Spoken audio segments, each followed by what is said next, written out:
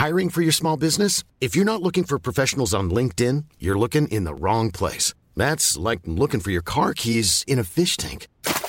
LinkedIn helps you hire professionals you can't find anywhere else, even those who aren't actively searching for a new job but might be open to the perfect role. In a given month, over 70% of LinkedIn users don't even visit other leading job sites. So start looking in the right place. With LinkedIn, you can hire professionals like a professional. Post your free job on linkedin.com/people today. Life is full of what-ifs. Some awesome, like what if AI could fold your laundry? And some, well, less awesome, like what if you have unexpected medical costs?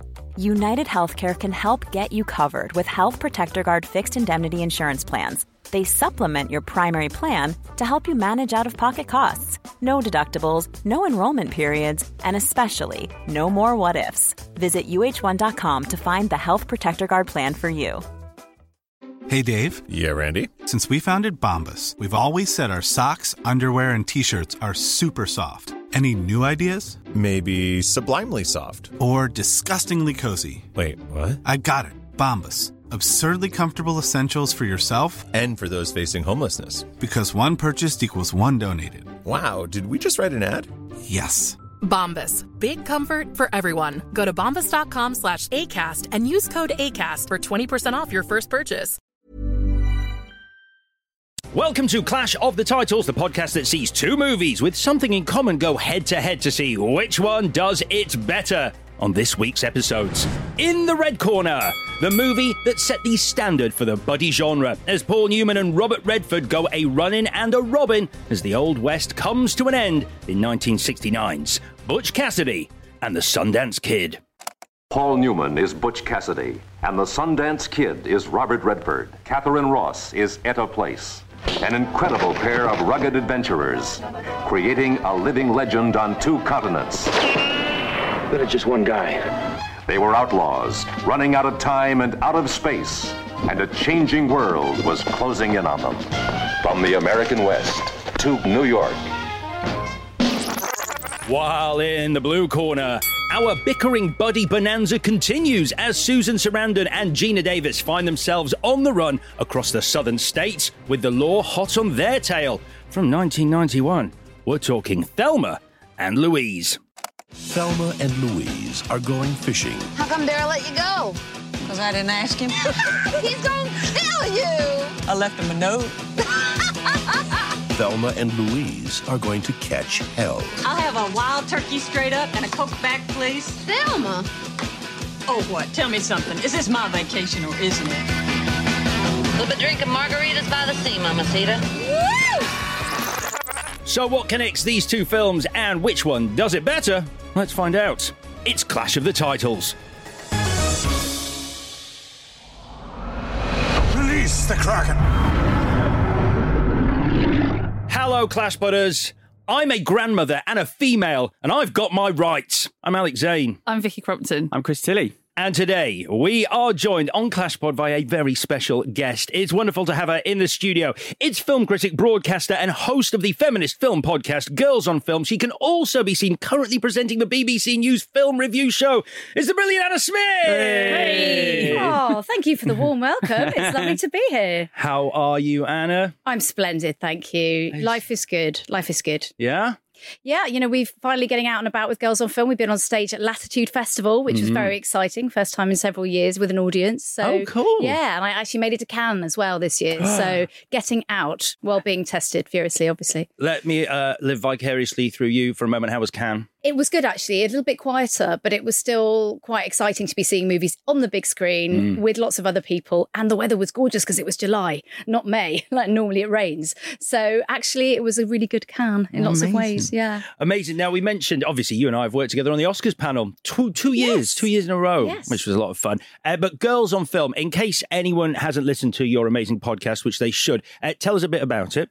So it's a female-focused film podcast. We highlight female filmmakers and female female film critics in particular, but men are welcome if they made interesting films about women. We had Bo Burnham on, and we've had some great people like Linda Hamilton, Brie Larson, Amara Sante, and we kind of welcome newcomers and sort of old favourites, really. And we dissect things from a feminist point of view. One of our favourite episodes with the listeners was Tenet. We sat down and we deconstructed that, the female characters in that. And actually a lot of men came to us and said, that's made me think differently about that film. And I always take that as a compliment when men say, it's not just women listening to Girls on Film, the men say, okay, it's made me think about film differently. And I think that's the greatest compliment. That's great. Well, if you haven't listened to Girls on Film, you absolutely should. It is a wonderful listen. So are you excited to be joining us for this pairing, Butch Cassidy and the Sundance Kid versus Thelma and Louise?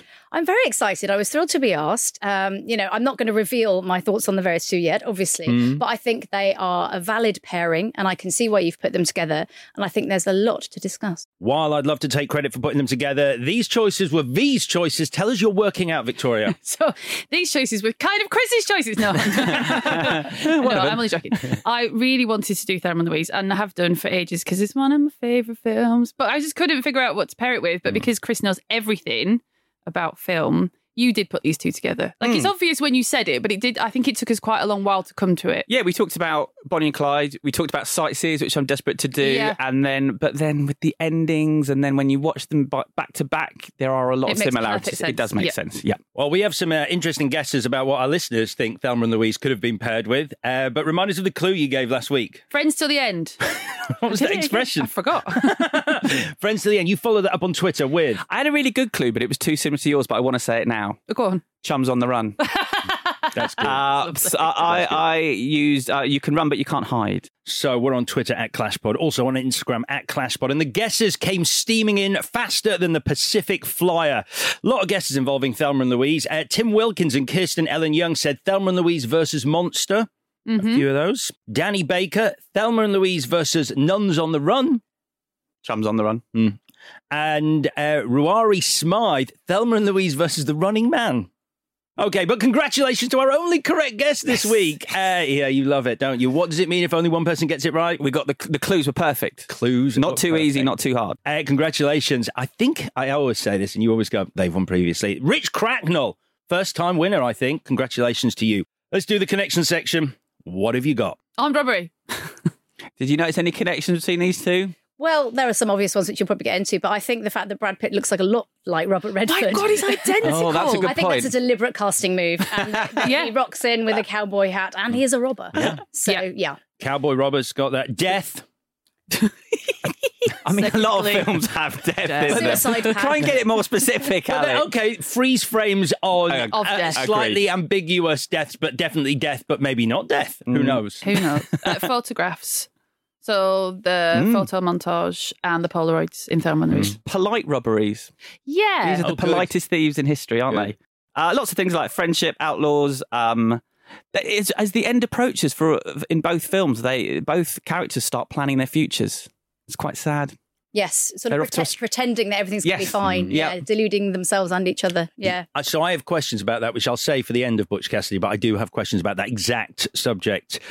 Both won the Best Screenplay award at the Oscars. Any more? We're getting to the behind the scenes, but it's interesting, I think, that in both cases, Paul Newman for Butch and Gina Davis for Thelma and Louise, they both flip-flopped on who they would be playing. So we could have got versions of both these films where they played the other character and they weren't sure which character they should play. Okay. I did not know that. We'll get into it. All right, then. So, if you're ready, shall we get into this? Well, on Thursday, Chris is doing the show, and it's going to drop off a cliff as he takes us through Thelma and Louise, which means today, I'm asking, who are those guys in Butch Cassidy and the Sundance Kid? Let me take you on a journey. Butch and Sundance have made a good living as career criminals. Butch is the brains and Sundance is the brawn. They are also very beautiful. And I spent a lot of this film trying to figure out who I fancied more. Anyway, as the Old West starts to disappear, modernisation makes their robbing more difficult, and they find themselves in a sticky situation when the most badass posse ever formed is paid to hunt them down. They can't be reasoned with. They can't be bargained with.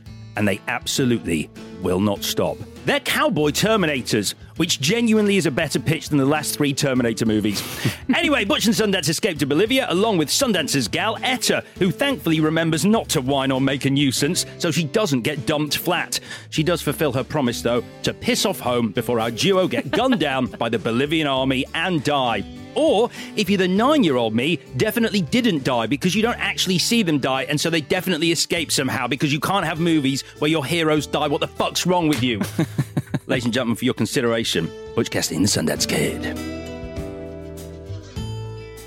So, histories with this movie. Anna, would you like to start? When did you first see this movie? Actually, probably only about 10 years ago. Okay. I didn't see it when I was young. I didn't see it as a kid. It's not the kind of film that I studied or that I grew up with. So I didn't have more associations other than sort of seeing it fleetingly on TV, the sort of thing, the Sunday afternoon. So I did watch it in seriousness and sat down 10 years ago. And I was a little bit underwhelmed, I've got to say, because maybe it's coming to it later. Obviously, when you, as you were saying, if you were 9 years old and you're watching that, you have a lot of excitement, a lot of associations. But I didn't like the characters very much, so I had quite a few problems with that. Didn't like Butch and Sundance? Not particularly. They treat people horribly, except for each other. Interesting. So I therefore wasn't really invested in their fate, even though I can see that if you were invested in them, it would be very emotional at the ending. But I just wasn't invested in them because I thought they were pretty arrogant and they made some very foolish decisions. Obviously, there are some great moments which we'll get into, and I did find it reasonably amusing in parts, but I do think it's overhyped. And I think it's interesting that when it first came out, it was not that well reviewed. And then it became a bit of a cult hit. So I felt like I'm more in line with the early reviews. If I'd been sent that to review for a column this week, I would go 3 stars.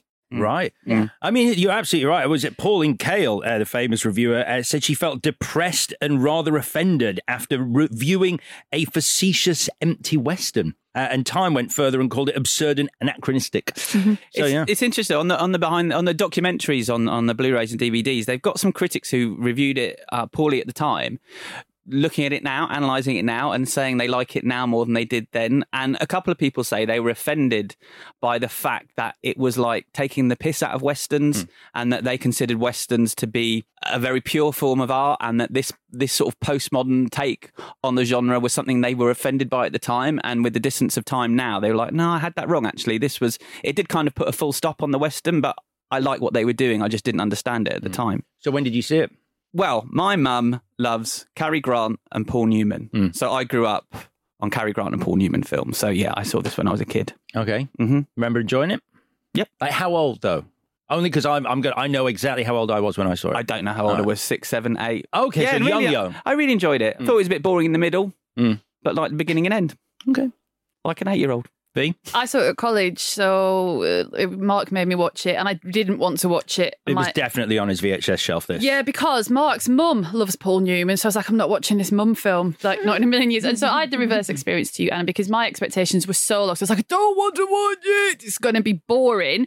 And then I was laughing. But because, like you're saying about not being invested in the characters, when they go to rob the flyer, if I was coming to it fresh, I'd be like, why do I care what you get up to? Like, there's nothing in it for me at this point with your characters. But because I was like, I'm actually quite enjoying this, that gets away with it. So the lore of the film added to my enjoyment of it because I knew it was a big deal. I didn't realise how poorly it was reviewed until I looked into it this week, but I knew it was this like juggernaut thing.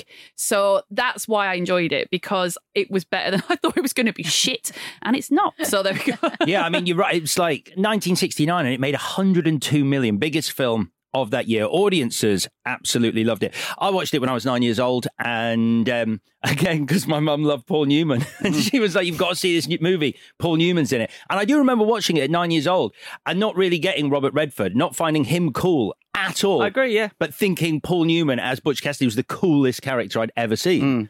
That stayed with me, though. Paul Newman's my guy. Yeah, it's weird. And I was like, I thought, because I was trying to work out what it was about Robert Redford's character that made me, as a 9-year-old, go, I don't think you're cool. And I think it was the moustache.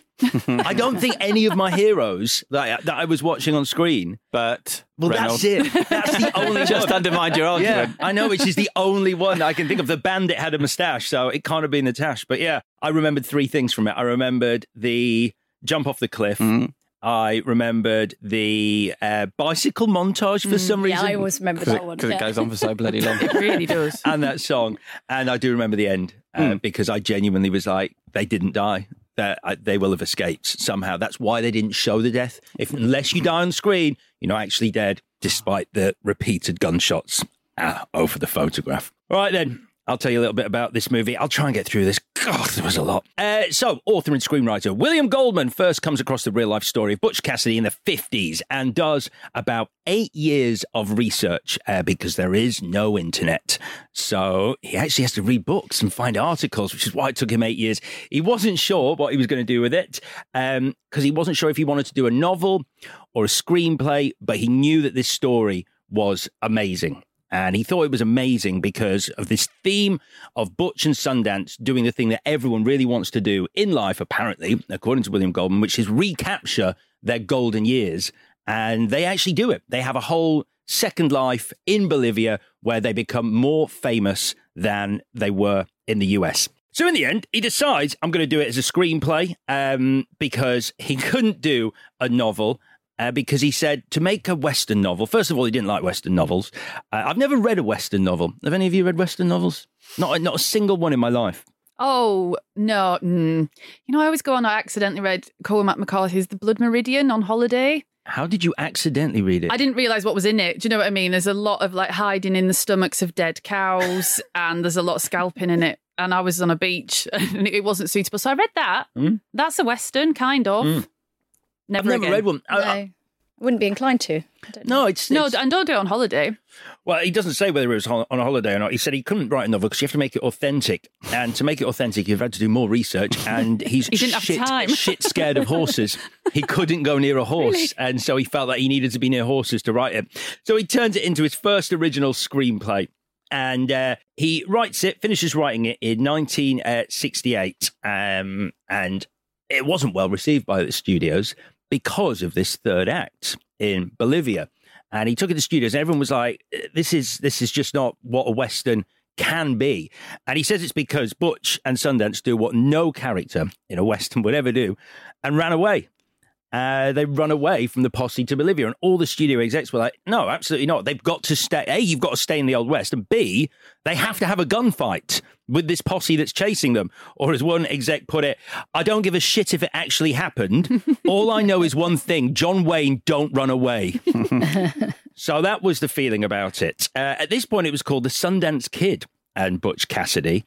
And it got changed when Paul Newman goes, I'll join it, but I'll play Butch Cassidy. And so I think it's probably going to be called Butch Cassidy and the Sundance Kid. It was I didn't realize this, highest amount ever paid for a screenplay. It was George Zanuck was given $200,000 to spend on a new script, and his agent, or rather William Goldman's agent, managed to get him $400,000. Wow. The equivalent in today's money of £2.8 million for this screenplay. And obviously, Paul Newman gets attached. He was the only person that anyone had in mind. He'd had loads of success with Cool Hand Luke. So he comes in and he's Butch Cassidy. And then they struggle a bit to find the Sundance Kid. They offered it to Jack Lemmon, who said, I don't want to ride a horse again, and so turned it down. Have you ever ridden a horse? Yes. It's fucking terrifying. It is quite scary. Do you do a lot of riding? No, I don't do a lot. Okay. No, I'm not a big fan. But I'm wondering why everyone involved in this does seem to be adverse to horses in this story. I'm just wondering. Yeah. It's very ironic, isn't it? It's so strange. Have you been on a horse? I have, yeah. Well, she's unbelievable. I actually thought you would say... You can't picture me on a horse. No, never. You've been on a horse, Alex. It's not a comment on your upbringing. You didn't have the kind of life that would lead you to a horse. You wouldn't think it to listen to me, but I managed to sneak onto a horse once. I can't now I know you're lying. I can't imagine you sneaking onto a horse. Go. Yeah, I got on a horse once, and having watched a lot of movies with horses in, I was like, just fucking riding a horse. It's easy. Got on it. Terrifying. You're so high up, and it's an animal between your legs that you can't control. If you're me, it just does its own thing. I was actually... Control the animal between your legs, Alex. I've just remembered this. Who were those two cleaners? They did a show on Channel 4. There was the larger lady, had blonde hair, and she was on Big Brother. Oh, Thingy. How Clean Aggie. And, yeah. Aggie. Yeah. So she was the one on Big Brother. We were making a show about bird watching for Sky and she was on it. And she really could have sued the producers because they put her on a horse and she was terrified. She didn't want to be on it and couldn't control it. And the horse walked straight into a low branch of a tree and she was left hanging on this branch as the horse carried on walking and had to be rescued from the branch like a comedy film. No. It was. How long was she up there? Too long for it to be comfortable and funny. Wow. It's quite strong, though. She held on. It's quite high up. I just totally forgot about that. Anyway, it was Paul Newman's wife who suggests Redford. I didn't realise, again, this was like the breakthrough role for Redford. He'd done Barefoot in the Park, and so he became known as sort of a preppy comedy guy. But he wasn't a household name. And no one, particularly Daryl Zanuck didn't think he could. Is it Daryl or Richard Zanuck? Richard Zanuck. Didn't think he could cut it as a cowboy. Just wouldn't buy this clean-cut blonde dude. Yeah, he wanted Steve McQueen. But Robert Redford says, George, the director, went to the mat for me. They kept forcing him to look at other candidates, but eventually they ran out of other actors. So, Redford gets it. And McQueen was sort of really interested in being in it, but he disagreed over who should get top billing. That happens a lot with McQueen. Because that's why I think Towering Inferno, they're kind of diagonally the two names, Newman and McQueen, so that one name and first name and last name's first. But Zanuck said that they just had these awful, ridiculous meetings where he literally he had a globe and said 50% you'll be first billing and 50% of the world you'll be first billing, and yet still they couldn't agree on it. Which 50% of the world? These two egos, and he said, "Oh, we'll have a wheel that'll turn with your names on it," and it's just like it was so ridiculous that in the end he just walked away. And Brando was going to do it, but all they said was Brando was going to do it, and then he disappeared. Very Marlon Brando. So they only ever made 2 films together, Newman and Redford, this and The Sting. I didn't know that it was A Walk in the Woods. It was going to be Robert Redford and Paul Newman again, but sadly, obviously, Paul Newman passed away at that point, which is why eventually Nick Nolte steps into that role. So, pretty much that's about it, unless you've got anything you'd really like to add to the background of this film. No. It's quite sweet. I love the director, George Roy Hill. He said after he'd finished it and it was about to be released, it was a hell of a lot of hard work doing it, and I actually had even more fun than I did work. And if audiences don't dig it, I think I'm going to go out of my fucking mind. Which was the audio clip I was going to play. Oh, really? It's Play it funny. anyway. He'll do it better. It's very funny when he's... We need to talk more before each episode. I have now spent exactly a year and 3 months on this film, and at this point, I don't know yet how it's going to be received. I think it's a good film. I think the guys are great in it, and I think the relationships work. It was a hell of a lot of hard work doing it, and actually even more fun. And if the audiences don't take it, I think I'll go out of my fucking mind.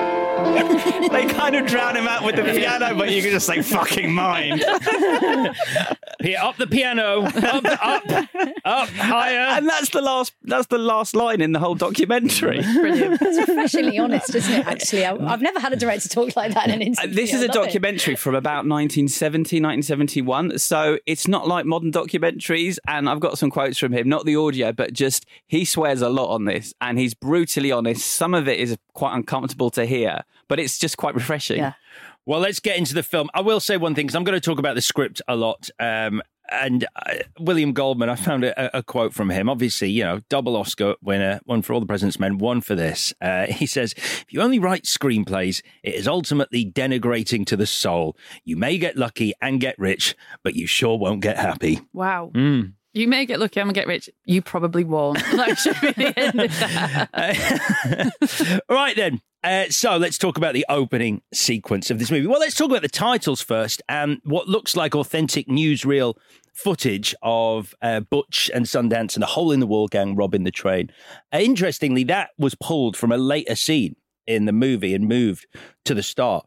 I'll talk about it when it comes up, but they wanted to use it somehow, but it was actually going to be in the Bolivia sequence where Butch and Sundance are watching that footage, but we'll get to that. So, we're outside a bank and then we're inside a bank as Butch is casing this bank. And this is a great, efficient opening where the entire theme of this movie is stated in 3 freaking lines, which is kind of amazing. He says, "What was the matter with the old bank this town used to have? It was beautiful. People kept robbing it. That's a small price to pay for beauty." What do you guys think of this opening in terms of this theme in this film, which runs throughout of the world is changing and you have to change with them if you want to survive? Vicky. Are you picking me? I thought I'd go around in a clockwise fashion, yeah. Well, it was such an interesting point, Alex. Thank you for throwing it over to me. And I would say, yeah, I wholeheartedly agree with you that the film of the dauntless, faceless march of progress is summed up in this opening. But when you watch it for the first time, you kind of miss that because what you're like is, oh, that's a cool thing to say. Yes! So you're not like, wow, yeah, the march of capitalism. But later on, it's obviously hammered home by the fact that the gang arrive on a very advanced steam train and that they've got torches on their horses. And that's when the theme sort of clicks into place. For me, anyway, having only seen this 2 times. But first time around, I was like, wow, you're so cool and handsome. Yeah, I mean, I really like that last line. You know, it's a small price to pay for beauty. But William Goldman hates it. He says it's too smart-ass. Right. As quite a lot of it. Yeah. He says that about the whole film. He says there's too much smart-assery in the script. But as we know from previous episodes, Serenity, Captain Mal, fucking love a smart-ass. Yeah. So it suits me down to the ground. Chris, did you enjoy this? Yes. I'm like Vicky. I wasn't really focusing on that. I was just trying to figure out how Paul Newman's eyes could be so blue that I could see the blue through the black and white. I'm sure I could. Yeah, it's magic. It's a magic trick he's done. He's so beautiful. So this is the introduction to the theme of the film, and now we meet Sundance in this card game. Again, like, I didn't get Sundance as a 9-year-old. Now, looking at him, captivating. Yeah. Can I ask? I know it's jumping ahead a bit, so Chris is going to... But we've got a guess, so I'll get away with it because he won't embarrass... Yeah. Publicly shame you, yeah. In front of our friend. So when you were 9 and you don't quite get Robert Redford, how do you feel about him later when he goes to Etta's house? Did you get that scene or did you not understand what was going on? I didn't remember that scene first time round. All right. I was watching it this time and... It's interesting. I mean, because it was fresh to me, I was watching it going, he's not that guy. So this is your classic switch and bait. Okay. Bait and switch. Yes. Why? Just because for me, I'd forgotten about it, but it goes on such a long time. So you're.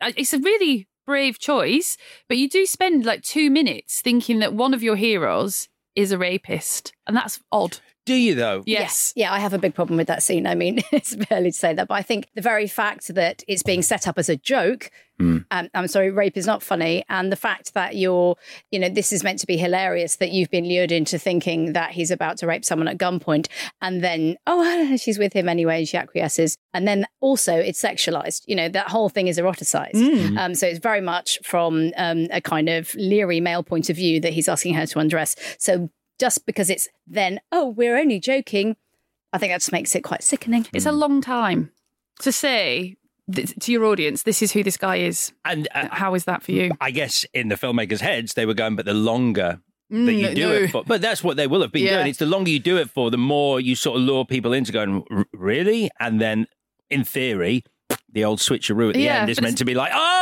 you get a bigger response. Yeah. But I'm not saying it's right. I'm just saying that's why I think it goes on for that length of time. So, we have jumped ahead, classic Vicky, but that's fine. That's fine. I'm glad we got there already. Good. So this card game, though, this is what a fantastic introduction for Sundance. It's the moment that Butch says his name, I can't help you, Sundance. And it's the card player, the guy who stood up. It's the expression on his face. He sells the shit out of the word Sundance because he just goes from being this badass to like that flash of sheer terror on his face. And that blink he does, really good. And so we've been told that Sundance is the best gunslinger in the West, fastest draw, but we obviously have to see it, which we do. It's quite good. I mean, he shoots a guy's belt off. Yeah, reading up on a lot of the history of this, there seems to be contrasting accounts.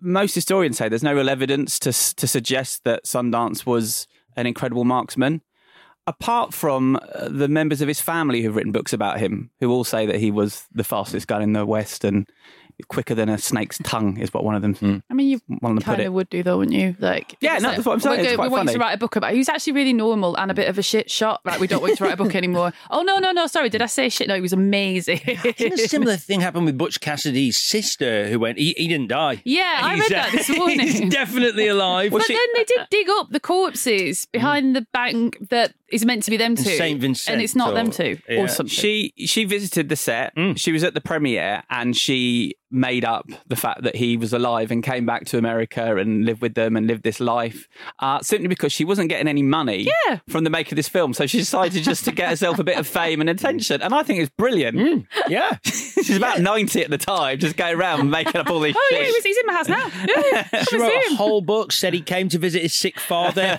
She said he was driving a brand new silver Ford. He turns up, and then they interviewed other members of the Cassidy family, and they said the book was, and I quote, a pack of lies. They weren't making any money off it, you see.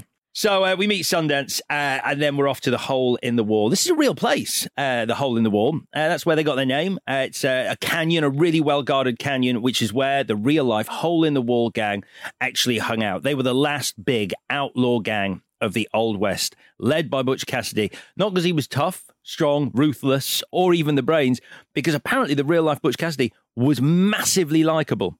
Like, people loved him. Like, he could ride up to people and go, I'm being chased by the law. Will you hide me? And they'd be like, you're Butch Cassidy. Yeah. Which is what we actually get to see when the train pulls up and the driver goes, that's Butch Cassidy. Yeah. And that's it. That was the reaction people had to him. He was like a really charming human. As we see in his introduction, when Logan tries to usurp him as leader of the Hole in the Wall gang. Ted Cassidy as Logan. So good. I had to look him up. Did you recognise him? The big guy. I knew him from something. Fill me in. He's Lurch in the Addams Family. No! Yes. Oh my God, of course he is. Yes. That's so annoying. And he's got that ridiculous deep voice. It's his voice you hear in the opening credits of every episode of The Incredible Hulk, explaining what happened to Banner in the lab. Really? Yeah. Whoa. So 2 big bits of my childhood was this guy. So I absolutely love this whole sequence. The bit where he goes, look, I don't want to be a sore loser, but if when it's over, if I'm dead, kill him. And Sundance goes, loved her. And it's the wave that Robert Redford, that smile and the wave he gives Logan is just the most beautiful thing. Shit-eating grin, I think they call it. So, this is a great introduction. There was a big dispute between Goldman and Hill with the producers, because the producers felt that in this sequence they needed to have Sundance go, look, if it gets bad, I'll help you out. They needed something that suggested that Sundance was there to help Butch, and Goldman was like, absolutely not. What cements this relationship as being something different? Because he had this belief that these characters needed to be really likable, which is why it's interesting that you didn't like them. Because his whole thing was they need to be likable and they need to be so interesting and so unique to what we've seen before that you will follow them everywhere and anywhere, which is why when we get to Bolivia, which is such a curveball for a film like this, people will still be like, I don't care, I'm with them. And he was like, the fact that Butch doesn't ask for help and Sundance doesn't offer it is the key to this whole scene. And they won in the end. It's just great. It's just great. If you can't tell already, I absolutely love this film. I just can't get how you can't like them. Well, I agree with what you're saying about the scene, that it establishes their characters well. I think it's effective in that regard, and I think it's much more interesting. I think that was the right decision to make for that scene, because it establishes them as both very independent people, but who have a great relationship regardless. But I still felt that they were very self-centered throughout the film, and obviously a lot of that does have something to do with the way they treat women. You know, this is obviously a way I'm going to come to a lot of angles hosting the podcast that I do. But I think, at least 50% of the population watching the film and feel the same way, if not more. And we can go into that more later, but I think that's a big part of it for me. But also, the way they don't seem to be very remorseful about shooting people in general. I mean, it's just a waste of resource. Like, they're a gang, they're a unit. And he's saying to Sundance, if I die, make sure he dies too. And then, look, almost half your gang's gone. And after all the training and all the camaraderie, that to me seems like a flippant waste of resources. But Do you think they had outlaw training? Well, yeah, a little bit. Do you not think? I don't know. No, I They think put it was someone on a more horse, like, right? are you capable and of then they killing ran someone? her at a low branch and said, if you fall off that branch, you're not in the gang. That's what they did. That was the show we were doing. The show wasn't bird watching. If someone killed Alex, would you not kill them? If it was you, yeah. And let's be honest, it probably won't It be probably, me. yeah, so I'm ready. Whenever you want to go, I'm ready. At the end of a particularly dramatic verdict. Feels horribly real. Real, really, really real. What I love about this 8 years of research that William Goldman did, like little bits of the screenplay that you go, that's kind of fun and cool and funny, was just ripped from reality. Like News Carver, when he's like, goes, wait, I want to get to the best bit, and reads his own name out from the clipping. The guy was called News. He was a real member of the Hole in the Wall gang. He was called News because he loved seeing his name in clippings. And so that he's just gone, I'll put that in the script. Research. Yeah. Research. It's amazing. Research. Yeah. So, next section, the good train robbery. They rob the Pacific Flyer the first time. It's all going well. We have a wonderful exchange with Woodcock. Charles Woodcock, a real person. Again, all based on fact. He wouldn't let them in. And they did blow it up with dynamite, and he did survive and get injured. But he was like very, very loyal to E.H. Harriman. So the robbery's a success. Let's meet Etta. So we're over with Catherine Ross playing Etta. We've touched on this. I wrote, it's your classic bait and switch scene. Is it? Is it your classic? You see this all the time. Yeah. But it's that reversal. It's not your classic. I mean, the structure of it is the classic. It's like the whole when they're about to jump off the cliff scene. It's the same thing. It starts with him going, we can make it, we can make it, we can make it. I can't swim. What are you talking about? The fall killers. It's that whole reversal thing. Uh-huh. But you didn't like him. I don't like it, no. Chris, you've stayed very quiet on this subject. Yeah, well, we hadn't got to that bit yet. We're here now. I felt like, first time I watched it, it's a bit shocking. And then the more I thought about it, trying to get into William Goldman's head, I felt like he was thinking, well, why would this school teacher... Well, he's sort of doing a sex scene between these two characters. What would this school teacher and this cold-blooded killer do behind closed doors? What would their sex life be like? And I felt like in his head it was like, well, it would be a bit of role play, because why else would you go out with this dangerous killer if you're a sweet, innocent teacher? And so that's where I thought he was coming from. I mean, I think it's interesting that he decided that she should be a school teacher, because most of the evidence points to her being a sex worker in real life. And as I say, there's some uncomfortable quotes on that documentary. Goldman says he thought she was too pretty to be a hooker. Because there's one photograph of Etta, or Ethel, as people say her real name is. And so he just thought with a face like that, she couldn't have possibly been a sex worker. And so he made her a school teacher. And again, the family of Sundance believe that she wasn't a sex worker as well. They've got all kinds of stories about what she was, who she was, but the historians seem to think that she probably was. Well, there's some theories that she's actually, there were two identities. She was actually like a farm worker that he had an affair with when she was younger. And then they've got these two pictures, if you look it up on the internet, and these two women that do look remarkably similar. Right. And there's this whole conspiracy theory that they're both the same person. Right, yeah, because that's what they say. She's a farm worker. Right. She's the daughter of someone that owned land and that. So, yeah, it's interesting that they're all these different. But I think it's surprising that Goldman took that decision, really, when he's based so much of it in reality, but he couldn't bear to have this character be that kind of person. Yeah, I mean, the way you do it now, or to make it palatable, is the when people do the bait and switch with a couple, it's we've met for the first time, and sorry, is this seat taken, and that all that, and that's really cute.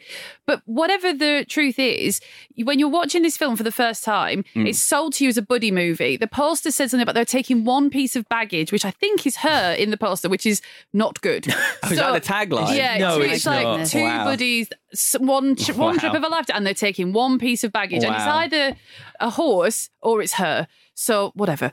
Is the baggage not the people coming after them? Possibly, but the way that the position of the text is next to her on the poster. So fine.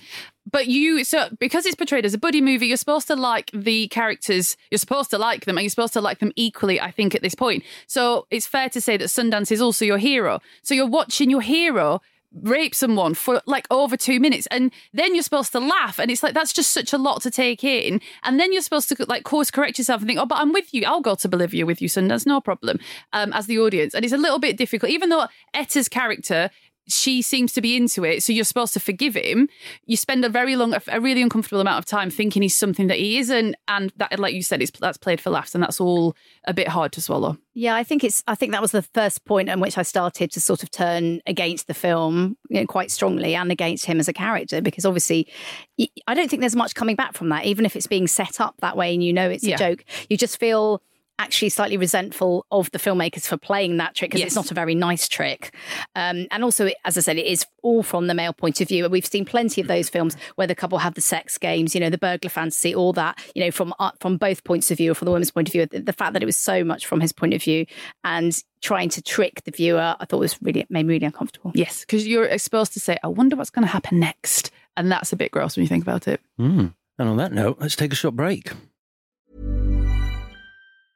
Cool fact, a crocodile can't stick out its tongue. Also, you can get health insurance for a month or just under a year in some states. United Healthcare short-term insurance plans, underwritten by Golden Rule Insurance Company, offer flexible, budget-friendly coverage for you. Learn more at uh1.com. Hey, I'm Ryan Reynolds. Recently, I asked Mint Mobile's legal team if big wireless companies are allowed to raise prices due to inflation.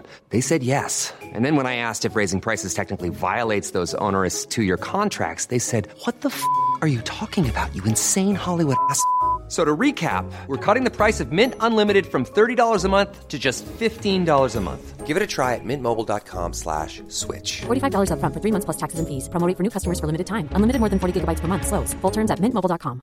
I'm Sandra, and I'm just the professional your small business was looking for. But you didn't hire me because you didn't use LinkedIn Jobs. LinkedIn has professionals you can't find anywhere else, including those who aren't actively looking for a new job, but might be open to the perfect role, like me.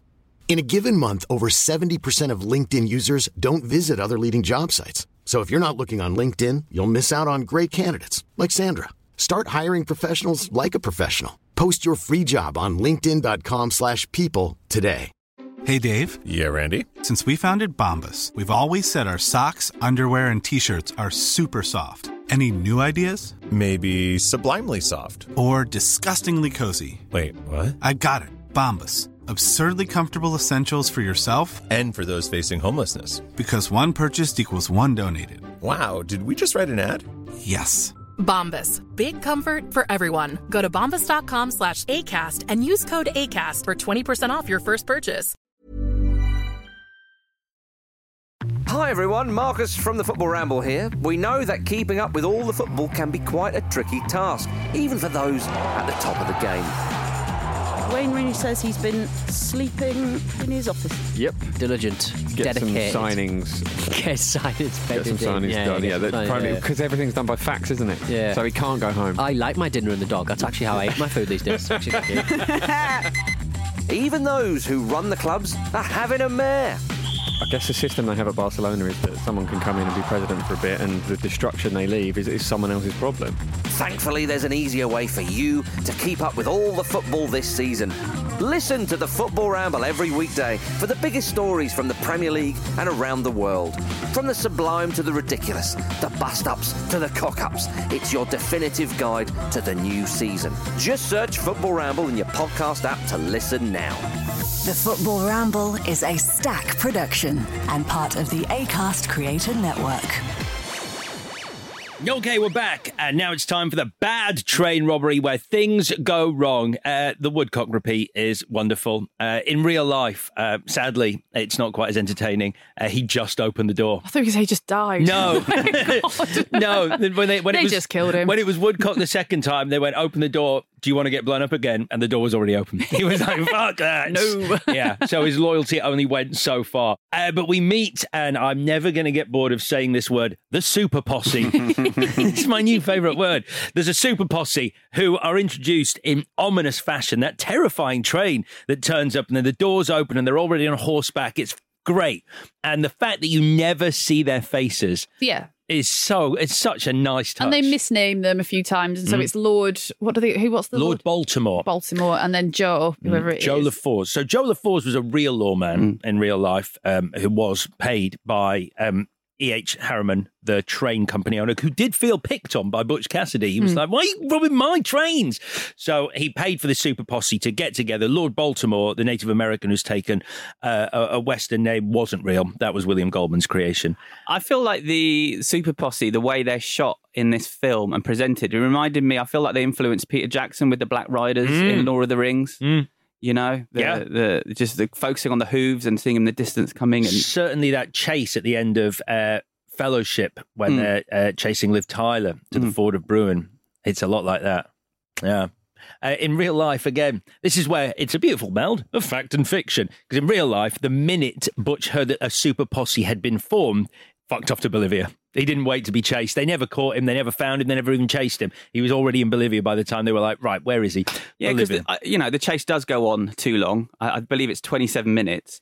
But, Goldman's reasoning for that is that he couldn't just show them running off. So he wanted to build up this time and this chase and this sort of immovable object coming at them, because he believed the audience would then, after those 27 minutes, forgive our heroes for running away, because there's no choice at that point. I think you could have done it in 10 minutes, but... Really? I think it goes on the perfect length of time. For me, this is one of the strongest sequences of the whole film. This chase, I was really tense throughout. The fact that they go on to rock and they can't track us on rock, and then they can. It works for me. I wouldn't have it any shorter. It's quite an unusual thing, I think, for that time to do this in a film. Nowadays, we're used to seeing chases that last for half an hour in a Bond film or in Mission Impossible. But this was really sort of confounding expectations of audiences at the time. Well, they stop off at Old Sheriff Bledsoe for him. This is an interesting scene. Cause I love this scene. Why? Because the sheriff... Well, because if you weren't getting the theme, which you could be forgiven for not getting because it's a bit slow and all the rest of it, he's here to tell you what's happening. So your time is up, you're going to die, and they can't get their head around it. So it's saying, like you said, this era is over and you need to change or you're going to die, but it's probably too late for you to change anyway. So it was good because it helped me reconfigure. Oh, right, okay, I am right for thinking that, because otherwise, what is this film about? Because it's not really a Western in that traditional sense, and it's just it's funny as well. Like, it's played for laughs, like him trussing him up and put that thing in my mouth because I'm the sheriff and you can't be in here and all the rest of it. So I just liked it because it solidified for me what this film was actually about. I like the lack of subtlety in the foreshadowing, because he says, you're going to die bloody and all you can do is choose where. Yeah. And that's the next hour of this film. Yes. But it does also motivate them to get the hell out of Dodge and get to Bolivia, because they don't want to die. And so they are like, right, where can we carry on? Where can we be us? So I was interested to find out that the Bolivia thing was real, because from a 1960s odd lens, people someone from the US would have said Bolivia was less, in quote marks, developed than the US, right? So do they go to Bolivia when I thought it was purely fictional, because Bolivia is, quote marks, less developed, so their shtick still works in Bolivia, which obviously it does. So they're running away from, quote marks, progress and capitalism and this sort of endless progress that was part of... That's why the bicycle is so important, because Butch throws the bike away. He doesn't get it. He doesn't get what that thing could do for him. They're running away from photographs and phones and wires, because this is what was going to catch them, because at the turn of that century, law enforcement suddenly became more sophisticated. And it's actually what kind of meant they had to leave as well, because the famous photograph we've got of the Hole in the Wall gang, who were also the Wild Bunch, that was the other name for that gang, and they changed the name here because the Wild Bunch came out that year. But we've got that famous photograph of them dressed up as dandies, which they sent to their families, and the Pinkertons got hold of it. Yeah, and their photo was in every shop window in every bank. They didn't get it. They thought it was hilarious to have their photograph taken. No, because these new forces of progress. But also, it's also because when they try, again, jumping ahead slightly, when they try to go straight, so you could also read it as so capitalism in terms of quote unskilled labour will never pay, because they do try a little bit of going straight and it doesn't work for them. So it's like the idea that with progress also comes quite tricky labour situations and maybe the crushing of unions and things like that. So that's in the mix as well. They try to do it the right way and it doesn't work, because the right way actually is a rigged game anyway. Yeah. There you go. Yeah. Have some of that. I'll take that. Thank you. Thank you. That was a lovely meal. I enjoyed that. I like the bit where Bledsoe apologises at the end. After going, you're going to die bloody, you just get to decide where. He goes, I'm sorry, I'm getting mean in my old age. Yeah. It's really touching, because you feel like in a very short scene, without anyone explicitly saying it, that they have had this long relationship with this guy. So, we get the big jump off the cliff. Like it's the bit I remember from a kid because it's like one of about 2 stunts in the whole movie. There's really not a lot of action in this movie. I'm surprised I quite enjoyed it as a kid. I thought that was one of the coolest things I'd seen when I was a kid. And now it just looks a bit dated because we're used to seeing a car flying from one scraper to another in Fast and Furious. But this was the equivalent of that then. Like Goldman talks about the fact that brought the house down. Seeing your 2 heroes jump off a cliff like that, you hadn't seen stunts like that before. So it looks quaint now, but it's still funny hearing them swear. I think it was one of the first times I heard swearing in a film as well, which was quite exciting.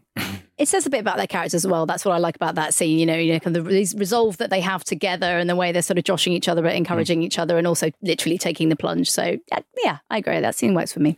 Apparently, the other scene that people were like, "Whoa!"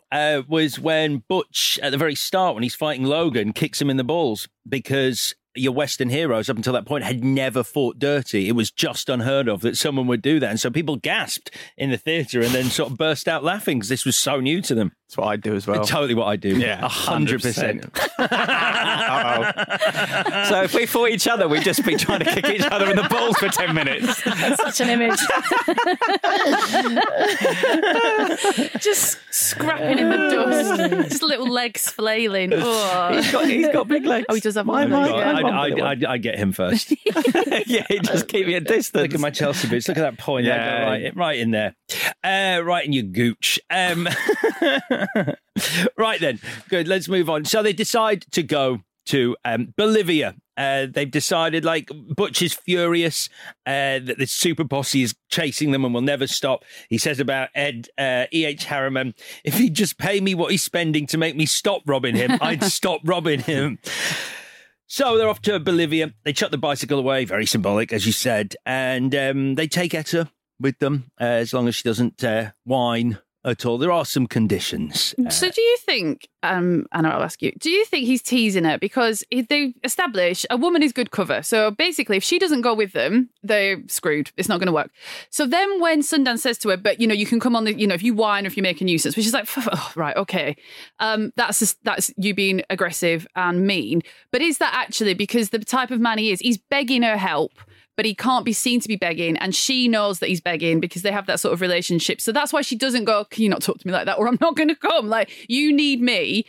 And I read it like that the first time, but then when she's basically like, I have nothing and I'm no one, so yeah, I'm definitely in. And it's like, oh, Etta, come on. Like, you've got loads going for you. You've got your own house. These guys have been troubling you. They're going now, so that's fine. You've got a nice job. But so it undercut my first reading of it, which was, in the parlance of their relationship, he's pleading for her help in the only way he knows how. So he's not actually threatening her with being, whining and making a nuisance. I think that's quite a generous interpretation. I feel that could work in a different film with a little bit more detail about their relationship. We've seen so little about their relationship at this stage. And I also smarted when she says, I'm 26. My life's basically done. Yeah. You guys are the most exciting thing that's happened to me in ever.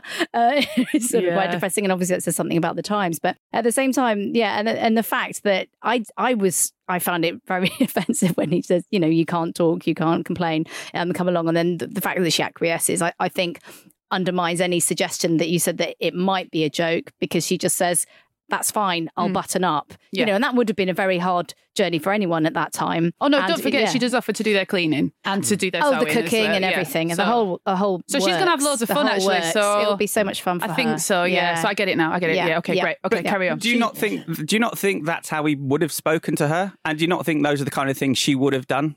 She would have done those things. A woman would have, I guess. I mean, who knows? I think the other thing to throw into the mix, which kept me on the hook both times, is the idea of this unrequited relationship between Butch and Etta. So they talk a lot about when they're on the bike thing. That to me is a couple, like, having fun. And then one of them says to the other, do you think it could have been different if we'd met each other first? So that's really interesting, because Butch and Sundance are best friends and they've got this woman in the middle, but it doesn't seem to cause any acrimony, which is interesting. And I wondered if she goes on the journey because she's like, well, if you keep talking to me like this, I've got this ace up my sleeve. So, and he's lovely. Have you seen his eyes? Have you seen his blue eyes? So it's kind of fine. if Sundance, sort of fulfills on that promise of being a bit of a dick, there's always Butch, if that's what she wants, kind of thing. Yeah, there is a suggestion throughout of that kind of love triangle or even threesome, I think, really. I think it's a threesome. Yeah, I do think that, especially during the photo montage. Yeah. Oh, and when he's watching them dance on the boat. Yeah, and he looks sad, but he also looks like an even thing. It looks like the three of them are happy with the relationship as it stands. And then again later, when they're in Bolivia and they've got adjoining rooms, they're really comfortable with that. And that to me is like they are all maybe sleeping together at some point. I'm right in thinking that's something that Goldman made up. I don't think there's any evidence. In real life, Butch Cassidy's family when he wasn't called Butch Cassidy, were thought to be part of a secret underground railroad of groups of people that sheltered polyamorous members of the Church of the Latter-day Saints.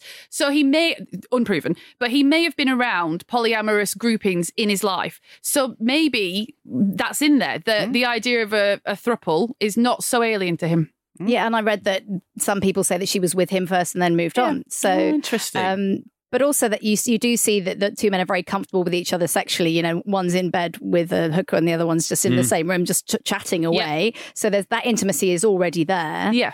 There's a lot of suggestions and very funny moments, I think, that we see that suggested that. And to me, actually, that's one of the highlights of the film is that suggestion and that idea that the three of them are somehow emotionally, if not romantically entwined. Yes. Yeah. Well, it's a very unique thing for a film to have like this setup between these two guys and this woman. I didn't really get it as a kid. The bit where he's riding on the bicycle with her, and we've seen her with Sundance at this point, Etta, and when Sundance sort of goes, you can have her, and walks back into the house, as a kid, I was like, oh, wow. This is how it works. This is how it works, genuinely. This is what's wrong with films like this. At 9 years old, I was like, he's just given her away to... Yeah, but that's what it was to me. I was like, he's gone, you can have her. And I did think that was how it worked. And that's why you still do that to this day. This is why trading women. Yeah, women are property in films. On a serious note, and a young kid watching a film like that doesn't get the nuances of that. Yeah. And that's why Alex is broken to this day. Shut up. Right. So they're off to Bolivia. I'm going to be completely honest with you.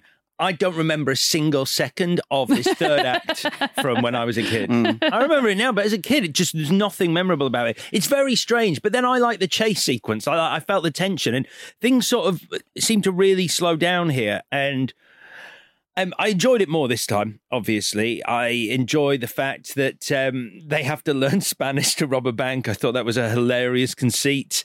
And I like watching, even though it's done in without any dialogue, the scene where Sundance and Etta rob the bank you can tell from what they're doing that she's going, I don't trust this bank, and he's like, come in, see the safe. Oh yeah, and leads them downstairs. That's one thing. There was no evidence that Etta was involved with any of their robberies when William Goldman wrote this script, so that's something that he made up. And then a few years later, they found evidence that she was involved in one of the robberies. So it's quite an enigma, though. Like, nothing's known about her. Like, the last sighting of her, or the last sighting of the person who was thought to be her, was when a woman walked into an office, a government office in America, and requested Sundance's death certificate. And I think that was like 1904, maybe, and that was it. And so you don't know, no one really knows what happened to her. Because I think Peace wasn't her last name, her real last name, and so they can't find they don't know where to start looking for records for her. Well, what the film cut out was, obviously, because it would be quite boring to watch them running a ranch in Argentina for about 6 years before they started robbing again. They had quite a nice life living together, apparently, the three of them, running a ranch. So they did have other options. They didn't have to go back to robbing. I'd have liked to have seen that. Actually. No, which is interesting, isn't it, when we get to that? Because they try and go straight and it doesn't work out. And you can tell that they're going to go back to robbing after they try and become payroll guards in that whole sequence for the mines. And this is where Butch actually kills someone for the first time. And he says it in the film. He goes, I've never killed anyone before, which is true. That was, in reality, despite being the leader of this outlaw gang, the first time he ever actually killed another man was the bandits in Bolivia. Yeah, so I think their decision was going straight is the first time we've had to murder people. We may as well go back to our old life because this isn't worth it. What is the point? Which is when Etta tries to convince them there are other ways of going straight. The campfire scene, and she's like, there's farming. And but she doesn't try too hard. And then that was another, negative thought for me with their relationship, because she doesn't talk when she's teaching them Spanish. to rob banks and she's robbing banks, she's on equal footing, kind of, with them because she's part of the gang and she's very useful and all the rest of it. But then when it comes to the crunch, it's like, right, this isn't going to work. What are we going to do? She's sort of like, well, we could try farming. And they're like, no. And then she's like, right, okay, bye. And I wondered if she was holding her tongue because she didn't have the power that I'd sort of projected onto her. Because if she spoke too sharply or too forcefully, the men would either tell her to shut up or just ignore her. So she's like, what's the point? So I'm going to go. I think it's a lost cause. I think she realises at this point that they have made that decision already. They're going to go back to Robin. So her words are falling on deaf ears. She can see the writing on the hole in the wall. Nice. Oh, lovely. Got that written down. So I tried to find out exactly how it all fitted together, and I think it's this, because I think this scene replaced an earlier scene. So the footage at the start of the train robbery, originally there was a scene here, which is Butch and Sundance in Bolivia watching that footage. Yeah, that have you watched footage. it? The actual footage? Yeah. Only what was at the start of the film? No, the deleted scene. Oh, is it in there? It's on the DVD. I didn't see it. Yeah, so they go to the cinema with Etta when cinemas were new. I mean, it's a tent with a screen, and they see historical figures of that time that puts them in a kind of context for the audience. But then they see film of themselves on screen. And suddenly they have something to live up to because they've seen that they've become these legends. And they get annoyed that what they're seeing on screen is wrong. And then they see themselves get killed in this footage. And it comes up in Spanish, the inevitable. And so that's the moment that Etta departs on her own. And so while they're watching themselves die, she's leaving and heading to the train station. And so the reason he'll cut it is because he felt like it was too much of a contrivance. He didn't buy it when he was watching it, and he does commentary over it saying, I just don't buy this. But I think it's interesting just showing us that these two people were the first people to experience fame in their own lifetimes in this way. And so it was kind of underlining that, but I think it's a really good scene. I think he's wrong, but yeah, he thought it was clumsy. It sounds a bit abrupt, her leaving, though, because I do quite like the conversation she has with Sundance and Butch, where she's like, I'm thinking about leaving, and he's like, well, it's up to you. And when they're lying by the campfire, there's at least a conversation about it. By all accounts, this scene, she just sort of watches them shouting indignantly at the screen about how they're portrayed, and it's like, I've had enough, and walks out.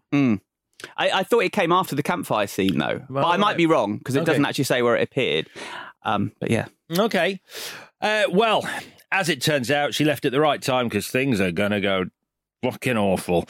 We know what's coming now, because Etta's gone, and she said, I won't watch you die. So they're going to die. And sure enough, we're into the final shootout with the Bolivian cavalry. They're still bantering about going to Australia.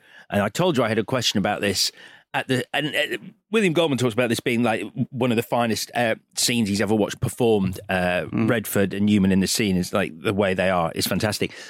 Do they know they're going to die? And is it like, and it's just a little bit of like saving face with each other and having pretending it's going to be okay? Or do they actually think they're going to make it out of this situation? I think they know they're mortally wounded. I think this is them. Okay. Do they see the army outside? No, that's why I think they might still get out. Make it alive. Yeah, I'm not sure. Because they don't know the army's turned up. And again, like Hill, the director, talks about the Bolivian cavalry. He was like, it's unbelievable that this would happen, but it did actually happen. By all accounts, it didn't happen. It was a shootout with a much smaller number of soldiers, and the Bolivian cavalry didn't turn up. But they go out and come back. Yes, because they go. So they see they're absolutely surrounded when they're driven back. They see a lot of men there, but the actual cavalry, the military, arrive while they're talking amongst themselves inside. So they don't know that there's literally now about 100 men out there. They think there was like 10 or 20 or something. Because that scene when they go out to, there's a mule that falls in that scene, and this was another uncomfortable thing in that documentary, because in America you weren't allowed to do that stunt. But in Mexico, where they shot it, you were. Why? Because it was illegal to use a wire to trip a mule in America. But in Mexico, those rules didn't happen. So Hill, as he's commentating over this scene, he says, there's a chance of breaking the animal's neck with this technique, but luckily we didn't. Jeez. It's like, wow. Well, different times. The earliest scene where, on the subject of animals, the earliest scene when they're with the bull, and the bull chases. I was waiting for you to bring this up. So that bull that chases him when he's on the bicycle, that bull was called Bill. Yeah. Bill the bull in real life. A very, very placid animal by all accounts, and they couldn't get it to chase the stuntman How who did was it pass playing the Butch. audition? I don't understand. I don't think they auditioned it, but they found it. They found a workaround, as you would, which was to spray its testicles with hot sauce. And the hot sauce burnt its testicles to the extreme that it went mad and chased people. Yeah. Why didn't it chase the person that sprayed it? They said if you pointed in a direction and then squirted this on the balls, it would then charge in the direction they pointed. I don't fancy that job. They can kick backwards. No. Classic Bill. And so we get the end. They talk about Australia and how they're going to go there, and it's really, really sweet. And then they die. They get shot. Well, we don't see them get shot. And as I said, as a 9-year-old, they definitely survived somehow, because why wouldn't they? They're the heroes of this story. But chances are they probably died. Although in reality, as you'd imagine, a lot of confusion, mysteries afoot as to whether they did die, because they never took photographs of the two men. 2 men were killed in a shootout with the Bolivian army. What happened was, it was much fewer men, but there was a shootout that erupted. It happened in the same way. They found this branding on the mule, knew it had been stolen from a mine, found these men, realised they were the men who'd robbed the miners in the jungle, and so a shootout began. And there was a break in the firing at about 2 a.m, and they heard a man screaming. And then they heard 2 gunshots. And the following morning, they went in and found 2 dead bodies. And it was 2 men who'd been mortally wounded. And as the story goes, Sundance had been shot by Cassidy through the head to kill him because he was dying. And then Butch Cassidy had turned the gun on himself and killed himself. And that is how they died in reality, if it was Butch Cassidy and the Sundance Kid. But as you'd imagine... Which would have been a different ending. A really, really, really different ending. Yeah. I mean, I can see why they didn't do that ending. Yeah. I struggled with the ending as is. That would have broken me. It doesn't really chime with raindrops keep falling on my head, does it? It's a bit much for a 9-year-old But yeah, as well. murder I think. suicide. Finish on. But you touched on this. Weirdly, the town where this shootout happened still restages the shootout to bring in Cute. tourists. Which version? The movie version, weirdly. Yeah, not the Suicide Pact version. So they have tried to dig up the bodies, and they found no one in the cemetery where apparently they were buried that has the same DNA as the Cassidy relatives. So some people, like Butch Cassidy's sister, do claim that he returned to the US. There's so many different stories, but your real historians go, they definitely died down there in Bolivia. And that's about it. There's a remake in the works with Paul Rudd as Butch Cassidy and Tom Hardy as Sundance, and that's your lot. Is there? No. That was good. Right. I was like, I thought I'd do that at the end, and then I thought, actually, if you were casting those two roles... Tom Hardy's not right. He's Tom not funny Hardy? enough. He's not funny enough. Paul Rudd is completely right. Okay. I thought Tom Hardy was better than Rudd. Funnily enough, Paul Newman didn't want to play Butch Cassidy because he said, I'm not funny. I can't be funny. And it was George Roy Hill who convinced him that he could make it work. But it is interesting then, I was thinking about Paul Newman. He didn't do a lot of humorous roles in his career. He knew that wasn't his thing. I think he is funny here, but... yeah, so maybe it's Tom Hardy. Tom Hardy did do that romantic comedy with Chris Pine. Oh, This Is War. Yeah, so maybe not his thing. Exactly my point. Any more for any more? No. Shall we do the bits? Yeah. All right, then. Best scene. We'll start with you, Chris. Okay, I'm going to go with the ending, but as much really about, not as much about the final image, but I love that moment of those moments of them talking in that room, and all the humour and hope and pathos and that faith that they have. I just think it's really beautiful acting. And then, of course, it's then buttoned by the freeze frame of them, that sort of end of innocence and them staying forever young in our minds. And, you know, the opposite of the Bonnie and Clyde ending, but no less powerful, I think, and no less effective. I was surprised I didn't cry. I really thought I was going to cry at that bit, but I didn't, which goes back to what you were saying about it's strange that I'd loved these characters throughout. So in theory, I'm the perfect person to have that gut punch of emotion at the end when they die, and it didn't happen for me. You know why I didn't cry watching it this time was just thinking about you can't cry, in this version of the story that they've shown on screen, how many innocent people they've shot and killed in the 2 minutes before. Exactly. And I don't know what happened in real life, but then at that point, they're killing all these, rather than give themselves up, they're killing all these people who are innocent. Therefore, they deserve to die. The bastards. Yeah. V, best scene? And I nearly chose the montage, the steam passage to Bolivia, because I just think it looks brilliant. Based on real photographic evidence of the three of them in New York. Even the bit where they're in Tiffany's, there is evidence that Sundance and Etta went into Tiffany's and bought a pendant and a pocket watch. That was based on the Pinkertons were following them round, and so they've got all these notes of where and when they went. And I just like to see them having the best of everything. If you were going to rob everyone, you might as well spend it, and you don't see that. And when they're in Bolivia and the big platter of food they're having, I just liked all that. But obviously it's the ending, because just the endless quipping, it's annoying at points, but I quite like that. So that's it. All right, ending. Anna? I like the polite robbery that we spoke of. I like the fact Etta's got some agency in that scene. Exciting.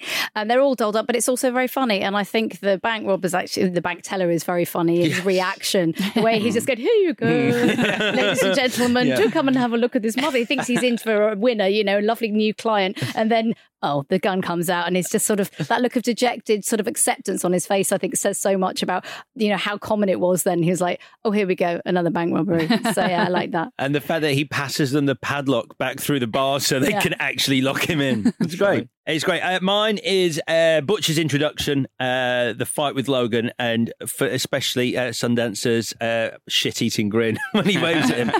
Just that moment, I was giggling to myself. I thought it was great.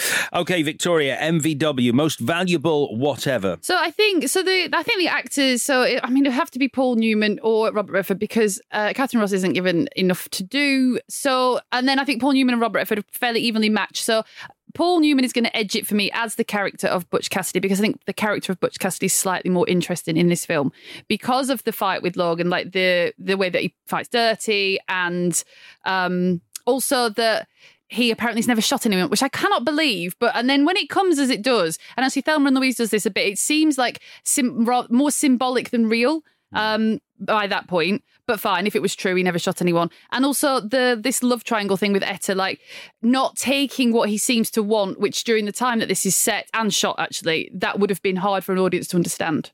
And the endless annoying quipping, which I quite like. I like that as well. I know you do. MVW, Anna? I'm going to go for the animals. I was going to highlight Bill, but you've already told that story. But the horses also do a fantastic job. And you couldn't make this film without them, could you? No. So they do a great job. That's a good shout. Yeah. It is. And it is a shame that they used a wire to trip a mule. I didn't know that. And the hot sauce on Bill's balls. I nearly didn't bring that up because I thought it's horrible. But we've got to tell the truth. That's what we do. Couldn't do that anymore. Chris, MVW? I think this film looks beautiful, and director of photography Conrad Hall really captures the colour and beauty of the Old West. And interestingly, I'd already picked him for watching one of the documentaries, but Paul Newman says he remembers George Roy Hill saying a few weeks in, I'll stage it and you shoot it, as he knew what he was getting was gold. So Conrad Hall directed as much of this as Hill did on set. It is a beautiful looking film. Yeah. Really beautiful. I couldn't pick between Redford and Newman, so I think I'm going to give it to a man. And I'm trying to separate this film from reading his book, and I really struggle to separate just this script from that book, because that book talks about this film, and it also talks so much about screenwriting. But I feel like I understood structure of screenwriting and fell in love with dialogue from watching this movie and reading his book. So they've kind of meshed together, but it's William Goldman. And I'm sure you've read Adventures in the Screenwriting Trade.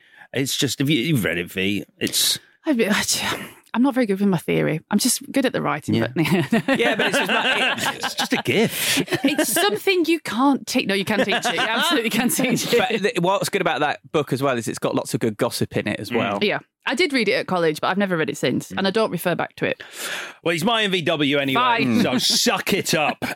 Finally, change. What would you change about this movie? Anna, would you like to go first? How long have you got? Wow. A lot of things. I mean, of course, I would change the representation of the women, but I'm going to say, for fun, I would amp up that threesome action and let's see them all actually in bed together, consummating it. Let's do it. Hell yeah. Yeah, that's a great idea. Yeah. I'll jump in now because this isn't mine, but I thought as a nod to Thursday's films, it would have been nice if Sundance and Butch kissed just before they ran out. Just a little kiss. Yes. Just a little kiss. But mine is, Robert Redford thought it was crazy and killed the movie, but audiences loved it. Raindrops keep falling on my head. I agree with Robert Redford and I disagree with the audience. I hate it. That song drives me mad. I think the movie grinds to a halt when it happens. It's one of the most famous scenes. It was a huge hit. People love it. I don't like the scene. I don't like the song. And it was someone else who was good at riding bikes. Not that it was in the film, because at the time they thought Butch was a bike riding trickster. And it turns out it was another cowboy. They found out afterwards. So it's incorrect. Just get rid. Sorry, I know it's romantic. I know people love it. I really hated that song as well. I remember it, but I hated it. I liked it when I was a kid, and now I can't bear it. Sorry, B. So Etta, she's a school teacher ostensibly in this film, which is a respectable business back in the day, right? Mm-hmm. But she abandons her job without telling anyone, which wouldn't be the done thing to do, and she goes on the run. Now, she doesn't make it onto the wanted posters, even though she's robbing banks. So she can, in theory, slip back into her life with a bit of finagling about where she's been. So I would have liked to have seen what happened to her just for a moment when she gets back home, basically. Okay. Yeah. Yeah. Good. Mine's really simple. It's the bit where they're being chased by the police in Bolivia, and they reach a junction in the road, the police do, and they ask a little farmhand, they're like, which way have they gone? And he points them down a road, and they ride past Butch, the trio, hiding in some ruins. And I'm just like, the whole thing is like they've recaptured what they had back in the States. So I think it would have been good if they recreated the sweet face moment from earlier, where they'd actually paid that guy to send the guys the wrong way, and they appeared behind him and gave him a thumbs up or gave him some money and rode off in the opposite direction, because then you get a nice repeat of sweet face. Set up and pay off, Alex. Yeah, exactly. Better than Goldman. I'm getting rid of it. Robert Redford can be my VW. I've just realised. Not Goldman. Not after that. Right then. I think that's done. And just so we don't have any awkwardness in the studio, Chris has dropped the quiz this week. Not from me, it's from you. He doesn't want to see you get that competitive in front of a guest. But we can tell you about something, because you are doing the London Podcast Festival as well as us. Anna, tell us about your night. Yeah, so we're going to do it on the 9th of September. We've got Ita O'Brien, who's the intimacy coordinator, coming on to talk about her work, and some other surprise guests. So it should be really fun. I did London Podcast Festival a couple of years ago. Great audience. So hope to see people there. And I look forward to seeing your one as well. Great stuff. Yeah, it's our first one. And we ummed and ahed and discussed what movies we were going to do. And in the end, we decided to run a poll on our Twitter account. We wanted to go highbrow, didn't we? Oh, we were thinking, let's take this seriously. We want to do two films that we can really get deep with. It was going to be Butch and Sundance, but we'd already committed to doing that with Thelma and Louise this week. We went through the Oscar winners. So I'll just read through the movies that were on the poll, and then Chris can announce who the winner is, because we put it up on Twitter. If you don't follow us on Twitter, I do bang on about following us on Twitter a lot. So if you've missed out on voting, I'm sorry. And if you come into the live show and you're like, I'm coming to see what? It's your own fault. Follow us on Twitter at ClashPod. You had 4 options: Wild Wild West versus Lost in Space, Masters of the Universe versus Michael Bay's Transformers, Super Mario Brothers versus Sonic the Hedgehog, and Howard the Duck versus 1990s Teenage Mutant Ninja Turtles. Hundreds of votes were counted, and it was bloody close. But Chris, we have a winner. What 2 films are going head to head at the London Podcast Festival? We're going to spend a lot of that night talking about interspecies sex, because we are doing Howard the Duck and Teenage Mutant Ninja Turtles. You're welcome, London. No, I love it. I love it. I'm very excited. You can get tickets on the website or follow us on Twitter, where all the details are at ClashPod. Right then, quick clue for next week's choices before we come back on Thursday to talk about Thelma and Louise. It's my choices next week. Here is your clue. What a helmet. No wonder the movie tanked. That's your clue. What a helmet. No wonder the movie tanked. That's my clue for the movies we're doing next week. We'll be back on Thursday. Anna, you're coming back, aren't you, to talk Thelma and Louise? I cannot wait. Excellent stuff. In the meantime, please subscribe, rate, and indeed review us if you have the time. It's a great help. And check in with us on Twitter and Instagram at ClashPod. Back on Thursday. Bye-bye. This was a Stack production and part of the Acast Creator Network.